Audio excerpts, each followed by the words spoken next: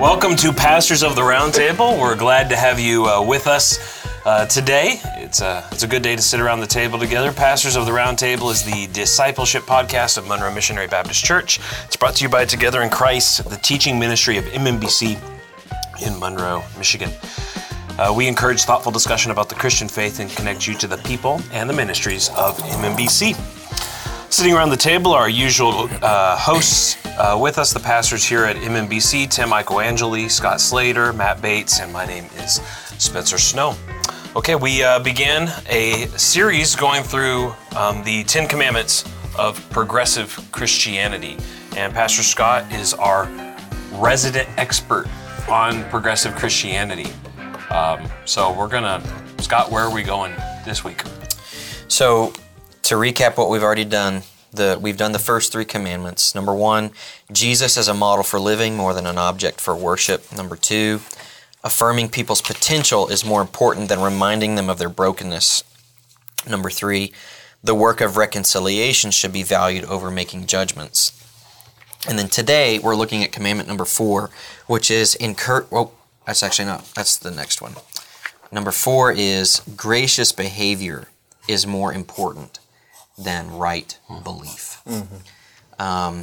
And so to, I guess, just clarify what that means, like we found on some of these other ones, that you kind of have to dig a little bit to really get at the heart of what this is. But what I think the heart of this is that you shouldn't be so concerned about your theology as you should be concerned about the way that you treat people. That's generally what that's referring to. So I guess my first question, though, is before we try to dissect this and look at it from a biblical perspective, some of these other ones have had what we'd say are half-truths in them. Mm-hmm. What would be the half-truth in this, you think? Is there any truth to this statement? Are either of these mutually exclusive? Like you can't have gracious behavior and right belief? I think that's a big thing to consider. It's almost like a false dichotomy is set up by this question. Yeah. That you can't have gracious behavior and right belief, right? Yeah. I mean, you guys see anything else though? It's also there's the assumption that you can have gracious behavior without right belief. Mm-hmm. Without real, and I'm not talking about just simply knowing about something, but actually believing it. Mm-hmm. So there's an assumption about the connection between behavior and one's beliefs, that they're not there's not necessarily a cause and effect relationship either way. Because I think we would say, at least that our belief is going to fuel our behavior and affect how we behave. Mm-hmm. Yeah. And so that's why what you believe does matter, because it is going to affect how you behave. But here there seems to be almost this dichotomy that that's not necessarily true, that you can behave one way and that's disconnected from what you actually think. Yeah, yeah. Yeah, for sure. I think what you just said, Spencer, it shows some of the irony in this statement, because this statement itself is a belief. Yeah, that's a good point. And the same problem that these other commandments have of being very selectively applied is also applied to this. I think one of the difficult things about this is when you ask somebody to define for me what is gracious behavior. What is included in that? Does that mean you never tell anybody that they're wrong? Where do you draw the line for this? Because this statement is telling you that you're wrong to do one thing over another. I think the difficult thing about this commandment is that I can actually understand why Christians that have gone through a deconversion process and no longer profess to be a Christian, I can understand why they would think this, and it would be very easy to latch on to, because as you listen to their stories, a lot of them come out of what we would kind of call fundamentalist backgrounds, where they were part of a church that held up very, what you would call legalistic rules over grace. Like whereas we would want to emphasize grace and the forgiveness of sins, a lot of them come from backgrounds that held up legalistic standards whether they were dress standards or like the music you're allowed to listen to or movies or whatever else that might be.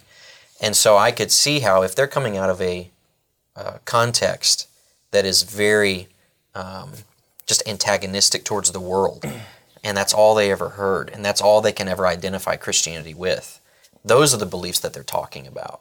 I don't know, what do you guys think? Have you heard those stories or seen people come out of the context like that? Yeah, but I think the problem is this statement is very legalistic. Yeah. They're just trading one legalistic lifestyle for another because this statement is all about what I do. That's what's going to make me right with God or with people is what I do instead of right belief. Not what I believe, it's how I act and what I do. And so every day I have to wake up and be gracious in order to be correct to this religion. And I can't do that. I don't want to be gracious every day. Yeah. I mean, even as a Christian where we hopefully believe the right thing and are supposed to be gracious people, still struggling with that. But they're just changing one form of legalism and taking another. I mean, they haven't been freed from anything. Yeah. Then. Yeah. That's a good point. And it's not just a matter of that I have to be a gracious person in order to be a good person now.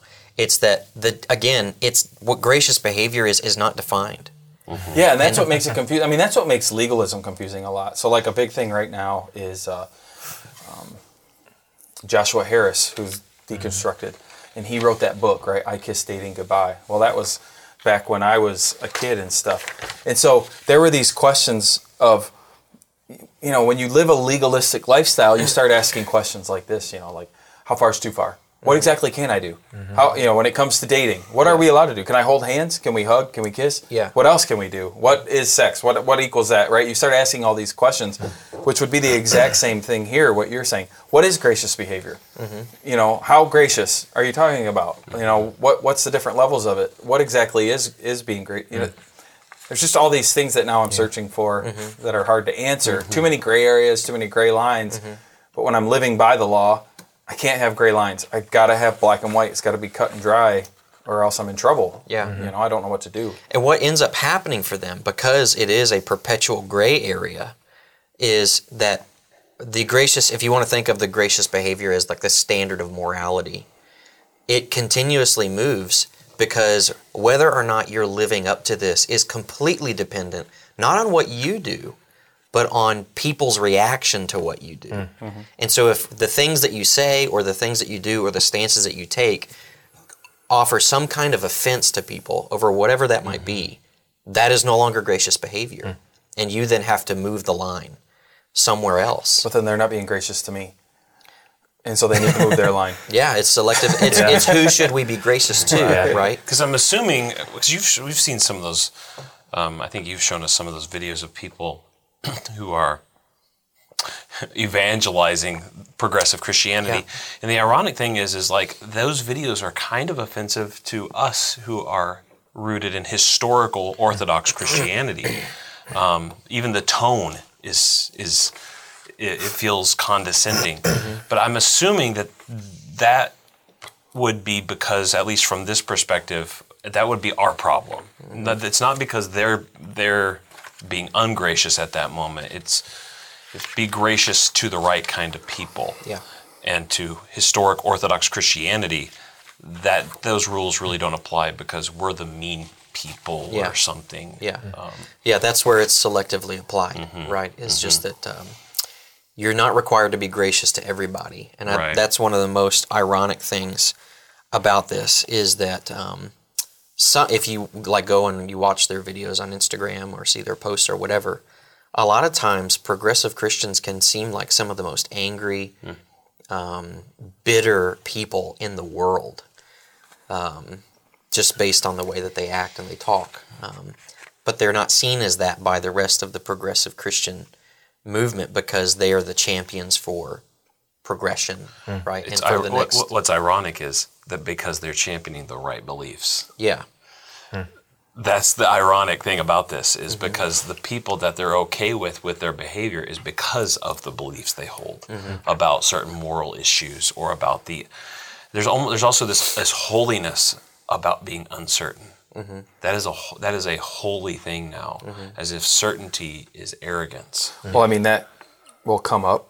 Yeah. We haven't got to that yet. Sorry. Yeah, it'll come up. Sorry, Scott. No, makes sense. Stop it. Stop going too fast. Stop. So, yeah. So they might not have defined what gracious behavior is, but I think they have said what is not gracious in the second and third commandment.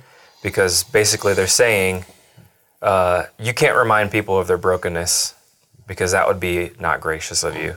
And you also can't judge people for the things that they've done because that would be ungracious. Yeah. So they haven't defined what gracious behavior is, but yet they've confined it by telling you what ungracious behavior is. Yeah, that's a good point. Yeah. Yeah, because they're going to keep doing that. I mean, Yeah. if you give somebody an answer to their question that's ungracious, unkind. The ironic thing is in order to have grace, you have to show grace to people who don't deserve it or who differ from you. Sure, yeah.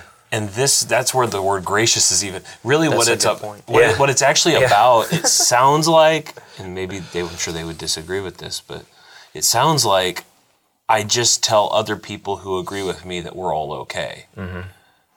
And if you don't agree with me, that's because Yeah, it's a universal. you know what I mean.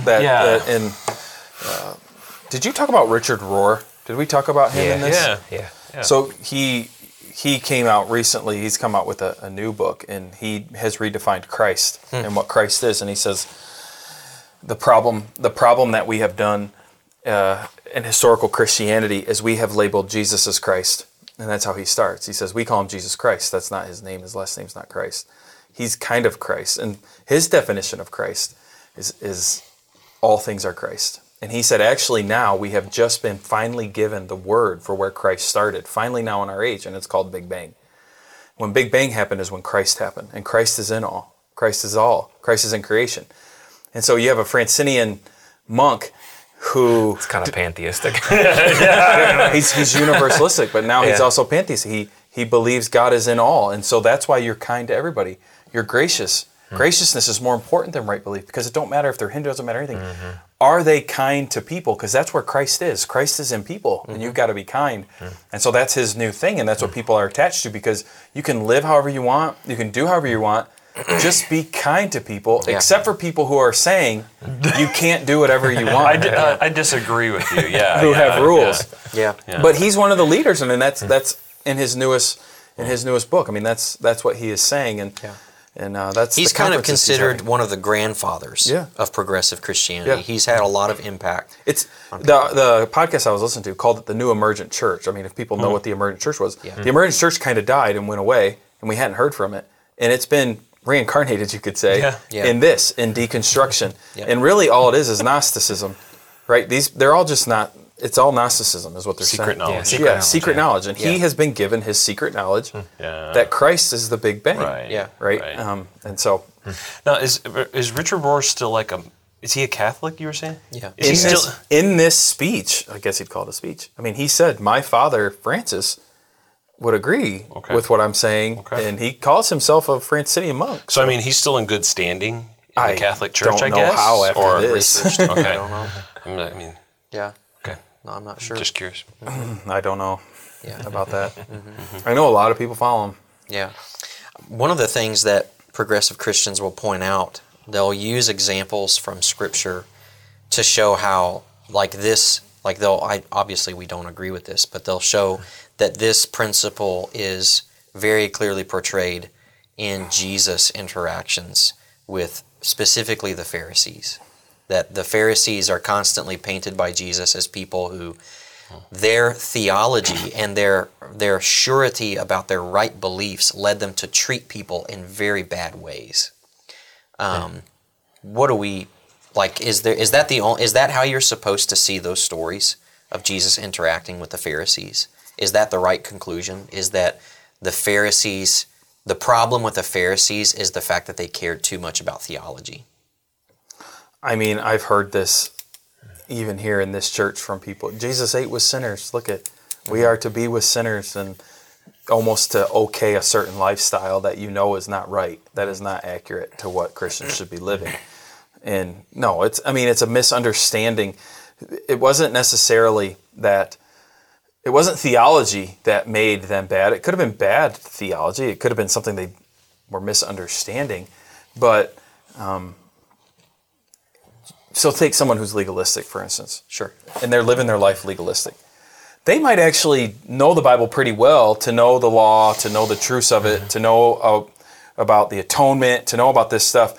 But what the problem is they're applying it wrong then to their life. And there's a misunderstanding there. There's some sort of disconnect of what grace really is. And so now all of a sudden they're trying to earn it almost. They're trying to earn this salvation. Yeah. And that's what happened with the Pharisees, right? They had this theology, they had the law, but then they started to add tradition stuff to it and made it more and more and more and more. And then it became a very legalistic way to live. It wasn't about God's hesed, his steadfast love with people. It was about, we have to do this to please God, who then will be pleased with us. Yeah. And that was the problem, right? So there was this misunderstanding. They had a bad theology. But he wasn't saying, just throw all theology out the door. Mm-hmm. He wasn't saying that. Jesus actually said, I came to fulfill all this law, all the theology. Right. I am it. I'm it. Mm-hmm. Yeah. And they just don't care about that passage. Yeah. Yeah. Rejected by his own. Mm-hmm. I mean, Yeah. I think what you that's said what this earlier, too. that's what I would say the point of the Pharisees is that they rejected Christ. Like, of all of those examples, to say it in a very simple way. Yeah. And it's also interesting, too, the whole eat with sinners and stuff. Every sinner Jesus came in contact with all of a sudden received his grace and started to live a life opposite of their changed. sin. Yeah. The prostitute who was with Jesus was no longer a prostitute. He said, go and sin no more. Yeah, go and Right. sin no more, right? And so we see these things happening, but yet we don't talk about that. It's like, no, it's okay for us to do this and hang out with these people. Yeah. Yeah. I think, Matt, you said this earlier, and Tim, you reiterated it, that the problem with the Pharisees is not that they cared too much about theology, it's that their theology was wrong. Mm-hmm. Their problem was not that they cared too much about having the right belief, it's that they didn't have the right belief. Right. And so much of what Jesus was doing was correcting the wrong belief. Yeah. And so it's almost like what progressive Christians are doing is trying to throw the baby out with the bathwater and saying, well, caring too much about theology can lead to this. Therefore, you shouldn't care about theology. Right. Well, that's the wrong conclusion. That's the other far extreme that we have to try to avoid, right? What were you looking at? No, I just looking here when Jesus was with the crowds in John chapter 6. Jesus is speaking about his body and his blood, and then they say to Jesus, what shall we do that we may work the works of God? Jesus answered and said to them, this is the work of God, that you believe in him whom he sent. So Jesus says, if you want to know what this is all about, it's about knowing me and believing in me. And their problem was they didn't believe in him. Whether or not progressive Christianity or anybody likes it, the question that you have to answer to get into heaven is a theological one. Yeah. At its core, who do you say I am? That's a theological question, and you can't escape it. And now we trust, because the scriptures teach that if God creates the faith that produces faith in Christ, it automatically after that justifies us freely. It starts to produce right behavior, sanctifying us, changing us, Christ now in us. So I think, again, like we talked about how they selectively apply this principle, they also selectively read the Bible, which shows us that there's a lot of passages of Scripture that they're going to have to really skip over in order, because they've got a pre-lens they're going through the Bible with. So I don't know how they would go with this specific thing where Jesus is specifically asked, what are the works you want me to do? Believe in me. In that talk that Richard Rohr had, I didn't listen to all of it, but he rarely used Scripture for anything. But the one time that he used Scripture very specifically was with Adam and Eve in the garden. And he said, it's funny that we think somebody ate an apple and God actually cared. And that actually had an impact on anything. So what is he doing? But I mean, what is he doing there? That's very clever. He's removing theology. Yes. He's removing a main theological tenet of the Christian faith, of sin. Right. And he's getting rid of it. You think that matters? That doesn't matter. I mean, he just got it away. So now, and him making that statement, all sin is gone. I mean, it doesn't. That doesn't matter anymore. And so Right. That's a big deal, right? It becomes absurd. Yeah. Yeah. And he made it sound absurd, and everybody laughed. Yeah, You know, when he said it, they were all laughing. You could hear them all in the Right. background. Like, Right. I know, they think that would even matter, you know, like Yeah. if that I mean, was real. the sad thing is like through that, you just hear the voice of the serpent. Mm-hmm. This isn't a big deal. Yeah. All along, God, why would God care if you ate an apple? Yeah. All he's worried about is that you're going to become like him. That you're going to I be mean, nice it's and like you kind. hear Yeah. the same echo from Eden through all of these voices quietly, but echoing through that. Yeah. Has God really said? Yeah. Yeah. Before we stop talking about this particular commandment, I do think there's an opportunity for a conversation here that I think is important to talk about. Kind of how I had said earlier that it's almost understandable how some people would very quickly grab onto this because of the context that they've come out of. And we've all seen and heard of churches that are very legalistic about things that you shouldn't be legalistic about. But here we are as pastors, and we recognize that the time is going to come when if we're going to be faithful to the Word of God, we're going to have to tell somebody that they are wrong about something, that they are mistaken about something, whether that is a theological belief that they have that they need to change or a way that they are living. That's really what this comes down to, is the way that people are living that they need to repent of. That's part of our calling, is to proclaim the gospel, which includes repent of your sins. How do we, as pastors, but also people in our church listening to this that are Christians, they have children that are not following the Lord. They work with people that are not following the Lord. How can we try to not lead people to want to believe this, I guess is what I'm saying. Obviously, we're never going to be able to say repent in a way that just makes it like landing on a soft pillow. Like there's always going to be a little bit of bite to it. But are there things that we can do? Is there practices that we can have that maybe soften the blow? You getting what I'm trying to say here to that? Yeah, I think the most important thing is everything we say and do needs to be backed up scripturally. So if we're going to lay out things like, as believers, we don't live this way, whatever it is, you have to prove that. You have to be able to show that in a good exegetical way scripturally to show that to be true, you know. So whatever that is, you know, like with the Pharisees, they took the law, but they expanded it greatly where it wasn't the word of God that they were using, it was the rabbi's law that they had added to it with everything. So we want to be people of God's word, so that's what we fall to. You know, if that's what we say, this is the book we believe, this is the book we teach, this is the book we want to live by, then we need to be able to truly back it up. And so when you're talking to somebody, you know, who's living a certain way that is sinful, we have to be very clear and concise to show them what it says. But at the same time, we don't take this commandment here and push it away. We do it in a very gracious way, right? A loving way, but also understanding Jesus himself, when he would talk to the crowds, they would leave. And when they left, I remember what he said after the Sermon on the Mount. They're just here for food. They've been here for food. We've been feeding them, and now they're leaving. Right? Jesus was rejected over and over again, and we're going to face that as well, but we don't need to be rejected because we're jerks. Jesus wasn't rejected because he was a jerk. Right? We need to be rejected, if anything, based on God's word, but us being kind and loving in it. Yeah. And it means being sacrificial. It's going to hurt us often. We're going to look dumb a lot of times, probably, because maybe we're not willing to put up a fight to make ourselves look better, because that's not what it's about, right? And that's hard. It's easier when it might be a friend or somebody, but when you're talking about like your kids are living a bad lifestyle, and you are trying to teach them and show them, and they're saying things to you that just aren't true, you know. We have that sometimes, I think, even as pastors. You know, you'll hear something like, our church never taught that ever. And it's like, you could fight that and maybe pull up a sermon and say, look it, right here, I said that here. Sure.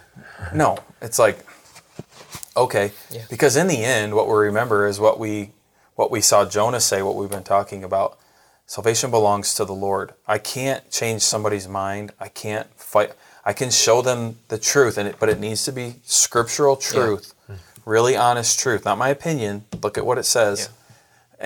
they have to act how they're going to act from that. I trust the Lord with their response.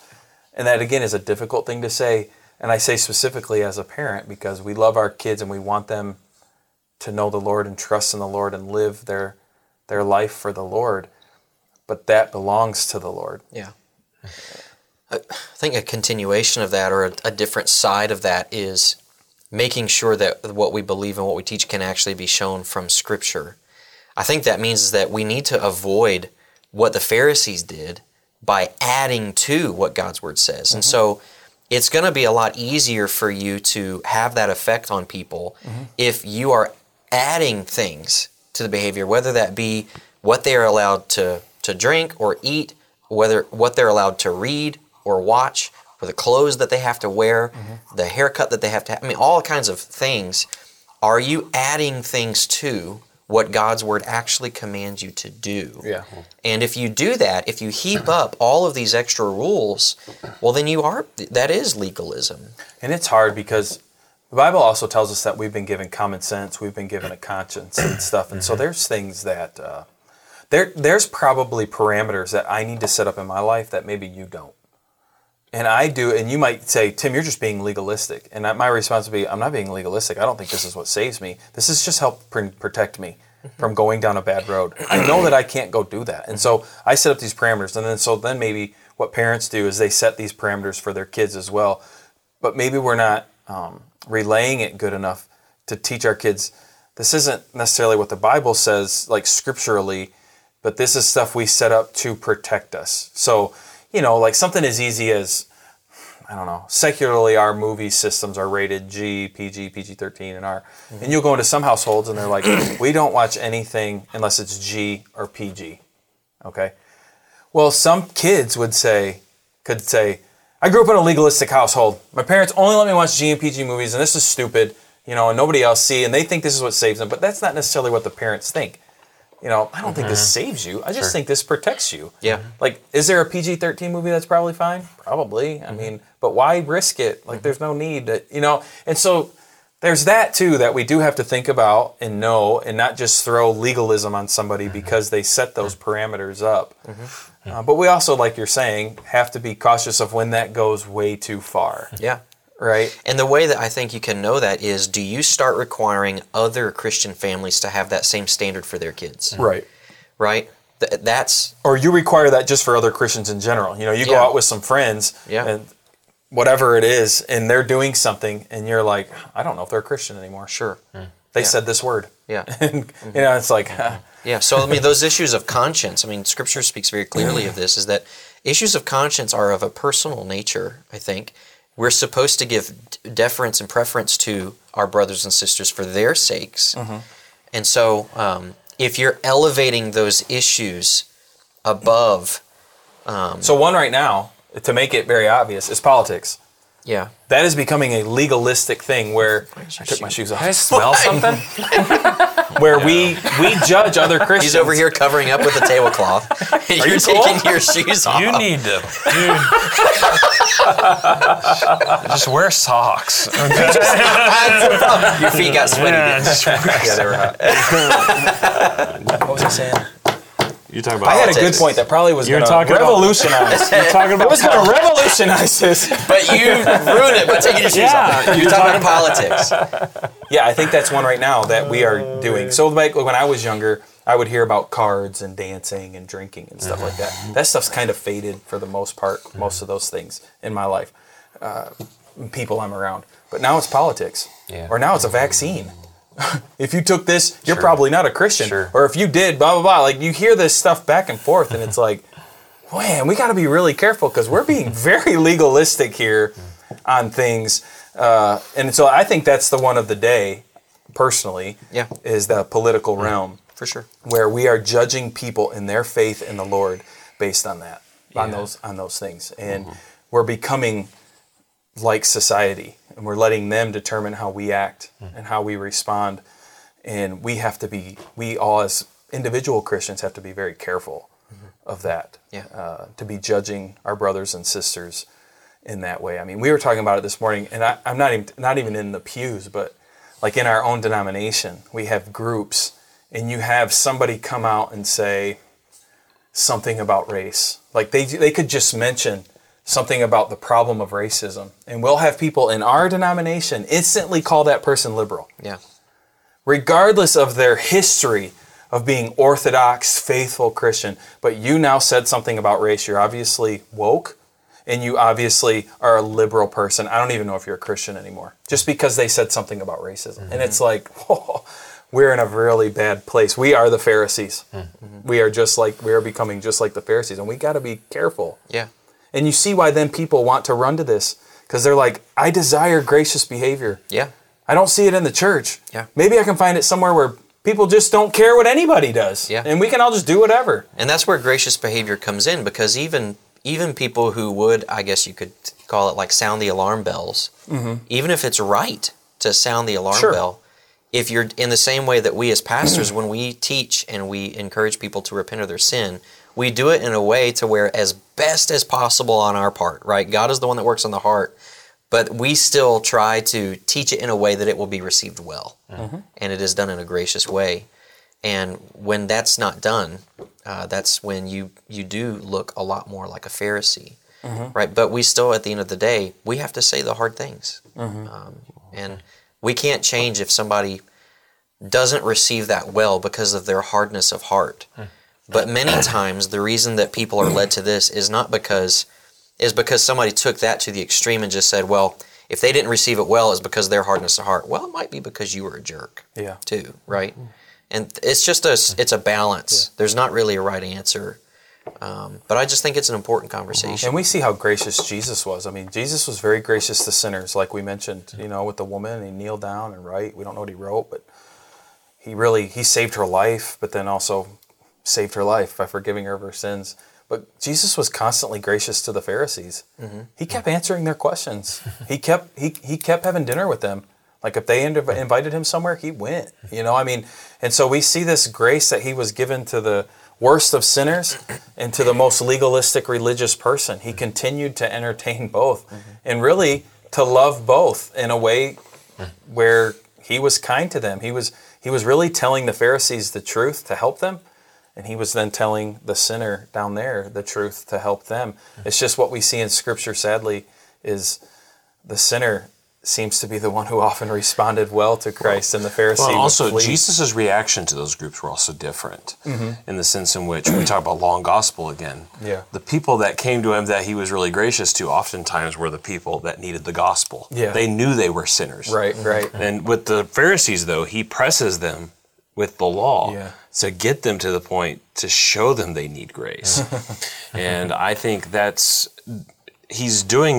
he's acting rightly in both instances, and that's with, I think, people. It depends on if people are in progressive Christianity, how far down the road they are. Yeah. But if they're very legalistic about progressive Christianity, probably of course, praying for them and and those kinds of things, but also just doing like Christ did and asking them questions about how well they're keeping their own law, because they're not going to be able to do it.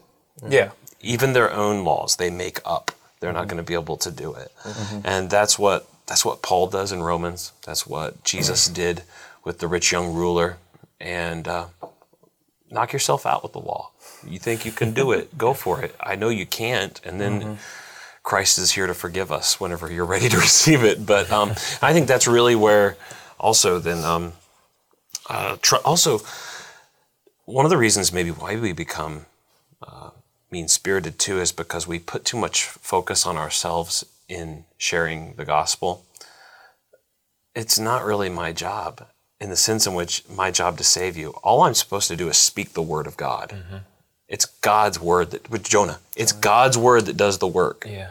And God does that he just uses me to do it. So it's take the responsibility and the idea that this is all your job. Your job is just simply to share the word, to speak God's word to them, and let God deal with it the rest of the way, because he's more concerned about them anyway. and He's the one who can actually save them. But if we start putting too much effort or too much responsibility on ourselves, we're going to get stressed out and angry. Well, why don't you listen to me? Well, really the reason is because they're rejecting God, not you. And so we want to pray for them, love them, bring the Word of God to them as we can. And it seems foolish, right? I mean, it seems, I know to me, I know this truth that you just said, but if you have a progressive Christian come and start attacking you, the last thing I feel like I would want to do is just start quoting some scripture to them in a loving way, because I'm going to be like, they're not going to listen to this. Right. They're not going to pay attention to this. But really, that's what I need to do, is just stick to God's Word and say, listen, this is what God's Word says. It says that this way of living is wrong, and this is how. This is where. Right. And this is how much God loves you. I know you're running from Him, but look at what it says. He loves you, and look at how He pursues people, sinners. This is you. He's pursuing, to share with them that way. And that's, like Spencer just said, that's what God uses, is His Word. It's foolishness to the world, but it's actually what gives life to the world. And as Christians, I'm glad you said that. That's what we have to stick to, is the Word of God, no matter how foolish it feels. That's what He uses. Yeah. Press those two questions. What is the law and who is Jesus? Are you keeping the law? And who is Jesus again? Keep those, the law and the gospel. It's amazing, but that really summarizes everything.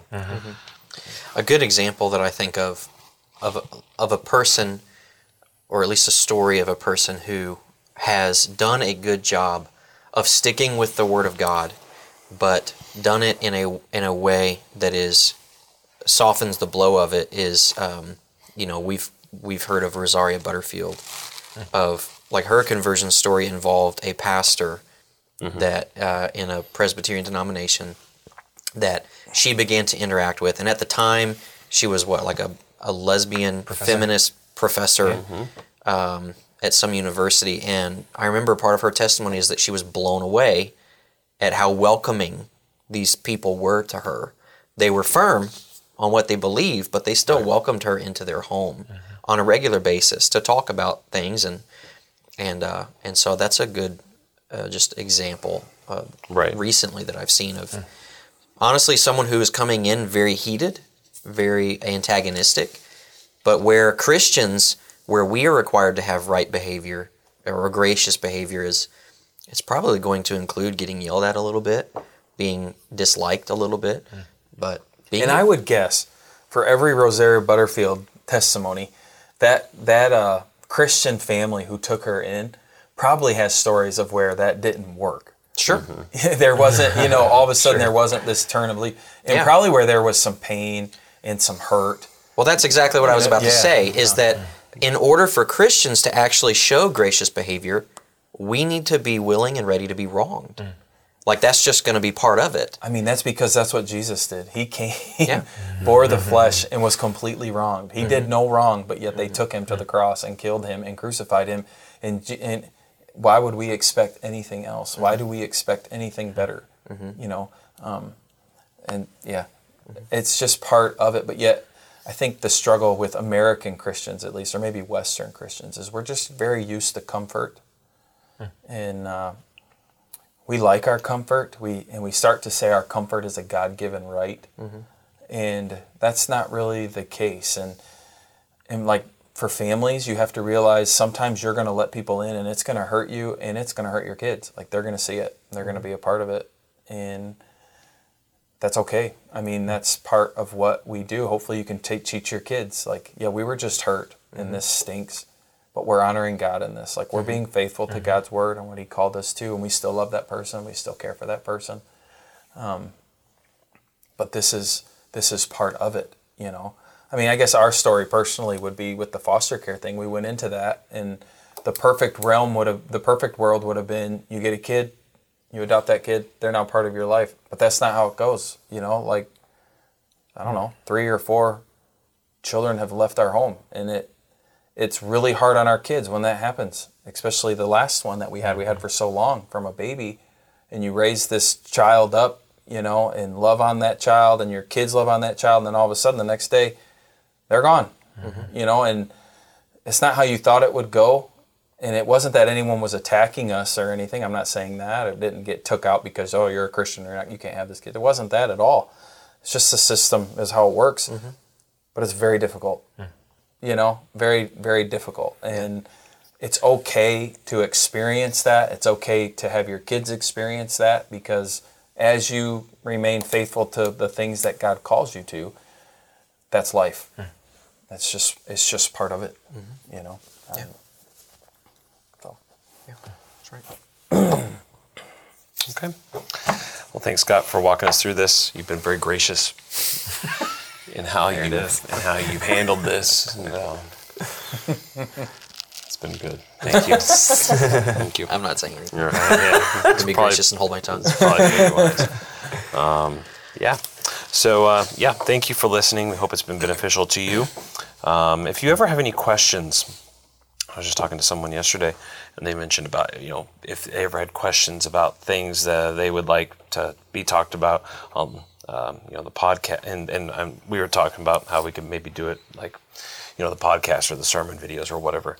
If you ever have any questions that you'd like to have discussed or you're curious about answers, always contact any of us, and we'd be happy to see how we could make that work and answer any questions you may have about this series or anything else you're studying in the Bible or Sunday school or the sermon series, whatever. So, we thank you for listening, and take care, and God bless.